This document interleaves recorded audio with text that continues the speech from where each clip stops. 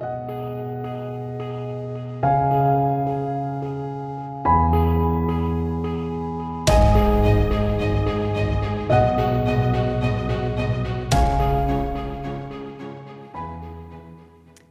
I'm Michael Watson, and this is the Influence Watch podcast. Since the leak of a draft Supreme Court opinion written by Justice Samuel Alito that would overturn Roe v. Wade, a wave of vandalism and arson has hit pro-life advocacy groups and crisis pregnancy centers that promote alternatives to abortion. Claiming responsibility for the attacks is a collective calling itself Jane's Revenge. Joining us to discuss who, or what, Jane's Revenge might actually be is Kevin Jones, a reporter for Catholic News Agency. Kevin, before we begin, can you tell us a little bit about yourself and your background? Well, I've been a journalist here at Catholic News Agency for going on 15 years. I've had a lot of time looking at a full spectrum of all sorts of groups, activist groups, groups that are heavily funded by some very well-endowed people, and also some not so well-endowed groups that seem to be trying to influence the narrative and get influence despite having no clear backing. Just grassroots fringe groups that are just isolated from ordinary political life. So, obviously by now, people who have been following politics and especially the debate over abortion should be familiar with the Dobbs leak, the leak of the opinion in the Dobbs case, that if it retains its status as a majority opinion would overturn Roe v. Wade, the case finding a supposed national constitutional right to abortion. Since then, what has happened to a number of pro-life advocacy groups and crisis pregnancy centers? Well, many have become a target for vandalism and harassment and protests. Some are even been firebombed, arson. One of the first cases was on May 8th in Madison, Wisconsin, when a pro-family group, Wisconsin Family Action, got an attack that appeared to be anarchists who did not like the group's pro-life cause.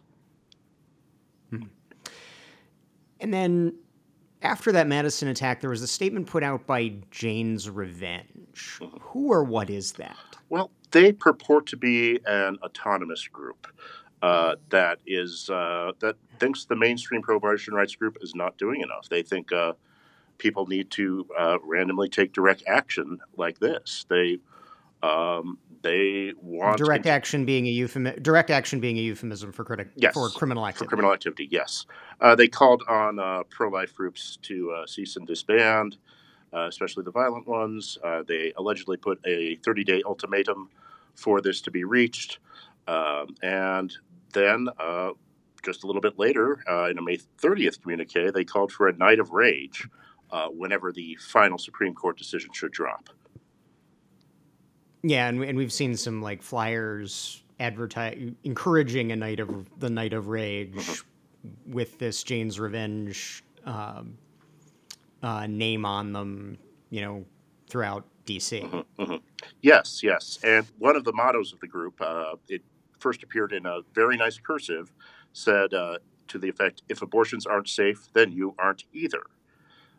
They are obviously trying to inspire a movement. They are trying to inspire copycats and take credit for the hardline response to any possible decision that would impact abortion rights in the U.S.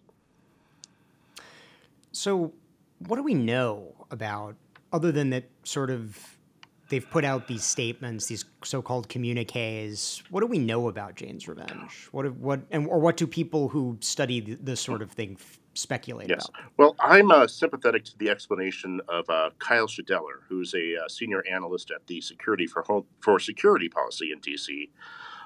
He describes them as organizing in local cells.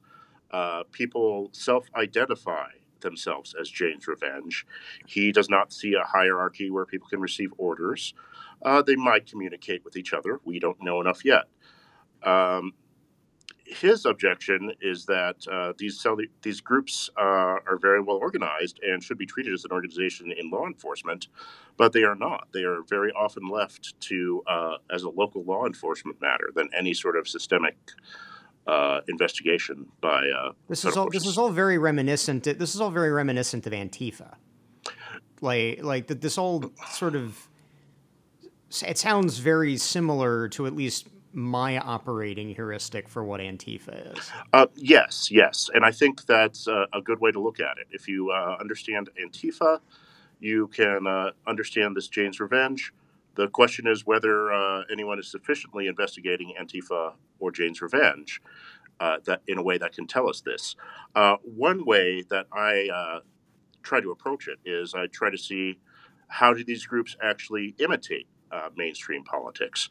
One of their talking points that pro-life pregnancy centers are fake clinics is very much a mainstream talking point among the abortion rights movement. They do. It's interesting. It's interesting that you bring this up because they have obviously been targeted by these extremists. They've also been targeted by states like California. There was a case that went all the way to the Supreme Court because California passed a law that would basically, as I understand it, force them to promote abortions against their reason for existence. Why are they such a target, both for the extremist and the mainstream abortion advocacy movement? Well, the mainstream abortion advocacy movement sees them as competition in some ways. I mean, they are pro-life clinics. They are keeping people away from abortions. If your basic mindset is that abortion is a private choice of self-expression, I mean, from one side, you could say that maybe women in need to hear the pro-life cause. From another side, you might say that the pro-life clinics or pregnancy centers are offering an incomplete view of what autonomy is. There are some complaints that some clinics and centers provide false information, but there is a wide spectrum of quality among these clinics. There are some that are highly professional and well-trained, and they give out good information. And there might be others that are less well-trained. From what I can see is critics of these centers try to lump everything in with the worst examples and possibly most questionable material coming out of this. One of the strangest things going on right now is that a clinic in the Buffalo area, or that was firebombed on June 7th, it was called Compass Care, is now being affected by a New York State law that was passed on just a few days later. That law requires state authorities to investigate clinics that, from the point of view of the law, do not provide comprehensive reproductive care. They are pushing... Meaning that being a euphemism for either abortions or referrals for sale. Correct. Let me see. Do I have the exact thing here? Yes. They are characterizing them as, quote, limited service pregnancy providers, unquote, is the exact phrasing of the law. They hold that these clinics are negatively impacting women's access to comprehensive reproductive health care. And from the anarchist perspective, I just find it's very interesting that the fake clinics claim has become very powerful. Can you speculate on how or why? I believe, first of all, it's very strange that the anarchists seem to trust the mainstream pro-abortion rights movement at the same time that they attack it as being too soft. They act contemptuously towards the large organized rallies. They treat them as herding funding into the mainstream Democrats. I do wonder if we do ever investigate many of these vandals, if any of them are in fact arrested, whether we will find any overlap between these employees of mainstream movements who decide to take on decide to play Batman, as it were, or some equivalent anarchist figure, the Lady Pirate, and in some way Jane. I mean, Jane is kind of a superhero name, supervillain name, however you might see it. Mm-hmm. Mm-hmm. And then, so again, we have basically no idea whether Jane's Revenge is a formal organization or whether it's just sort of the independent cell networks for extremist actions that would otherwise not be connected. In your opinion, maybe the opinion of some of the people you've been talking to, do you think this rises to the level of political terrorism, or is it something less? Mr. Schedeler at the Center for Security Policy has in fact characterized it as terror. It is part of an effort to influence a Supreme Court decision and also to suppress the peaceful activities of one's opponents in a lawless manner. So it is arguably that is a possibility. I know I, for one, would feel much more comfortable if there were more federal inquiries about cross-strait action, if there were better understandings of these lawless groups that purport to be self-organized, they purport to be autonomous, but do we believe them? I mean, these groups have a grandiose view. Their first manifesto claimed they had members in every state. And then their follow-up was, we can't do this alone. The same few hundred people have been beat down all these times. So are they groups of people in every state? Are they a few hundred people? Are they even less? That's in part they're capitalizing on the ambiguity and on the darkness. There is no spotlight. Again, very, very much like Antifa Mm-hmm, did, mm-hmm. and when it emerges periodically, as it does. Mm-hmm. Certainly. So we discussed the crisis pregnancy centers. What other organizations have been targeted by people bearing the Jane's Revenge banner? Well, the organization has certainly taken credit for attacks on churches. Out in Portland, Oregon, a cell happened to attack 4 different churches, citing their support for these crisis pregnancy centers. So they do have this view that if you are a donor or a supporter of these clinics, then you might be a target yourself. And it's very unfortunate. I mean, churches have often had a very sacred space in American politics, synagogues too, and even mosques and other religious centers. I mean, we have and the targeting of religious institutions by violent extremists has a very nasty history in this country. It does. I'm thinking back to the Civil Rights era South. Certainly, and you do have. And we are, of course, coming off of terrible 2 years for our country. Very high tensions. There were some attacks and vandalism on churches during the riots of 2020. Whether regarding the riots against police brutality. We also saw some behavior in Canada resulting to reports that unmarked graves had been found on Native American reservations dating back to church-run boarding school institutions that were overseen by the government. So, I guess sort of in wrapping up, what would you like to see either the federal government, state government, where it would be relevant, local government, doing to either protect these institutions or to further investigate what Jane's Revenge is?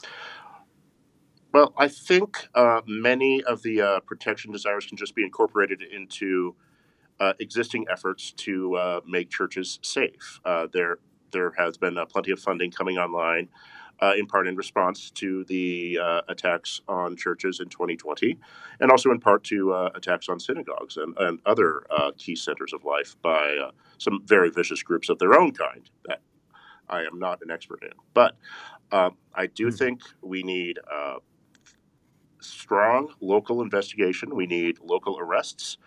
And where possible, we need federal action to broaden the information space. We do not have the information necessary. And I believe those who would cause fear and do crime for fun and for politics by other means need to have the spotlight shined on them. As we like to, as Capital Research Center has liked to say in the past, violence is not speech, speech is not violence. Yes, certainly, and we have had some pretty inflammatory speech at times, but in many cases, hardline groups like these make you appreciate mild yelling at on the college campus when compared to the alternative. Twitter fights, flame wars. Look, I think we can all keep it there. Some of the confrontations between pro-life and pro-abortion protesters in front of the Supreme Court, they kind of can get a bit, not, that sort of non-physical but confrontational, much better than the alternative. Certainly. All right. Kevin, is there anything else you're working on that you'd like to promote before we let you go? Well, I am looking into more of a similar disruptive group Ruth sent us, who scared a bunch of churches ahead of Mother's Day that they would disrupt these churches. This is the Ruth Sent Us is the group that did and is doing the demonstrations outside the private homes of the Supreme Court justices appointed by Republican presidents. That is what they are most famous for. They did engage in a church disruption in San Francisco in February. That's what they used to try and rally disruptions ahead of Mother's Day. But in all honesty, as far as I can tell, there was only one minor disruption attempt following the Ruth Sent Us team at a church. I believe the strong amount of attention to them and to their network of allied organizations and supporters, some of whom had some mainstream connections, was enough to perhaps tone down the volume there. And whatever your concerns about their demonstrations outside Supreme Court justices' houses, I have not yet seen significant escalation from them towards churches. All right. Well, thank you again to Kevin Jones of Catholic News Agency for joining us. We will include a link to his reporting on Jane's Revenge in today's show notes. That's our show for this week. We encourage our listeners to subscribe on Stitcher, Apple Podcasts, or Spotify. And if you have subscribed, thank you. And please leave us a 5-star rating. Those ratings really help us find new listeners, especially if they come with a positive review. We'll see you all next week.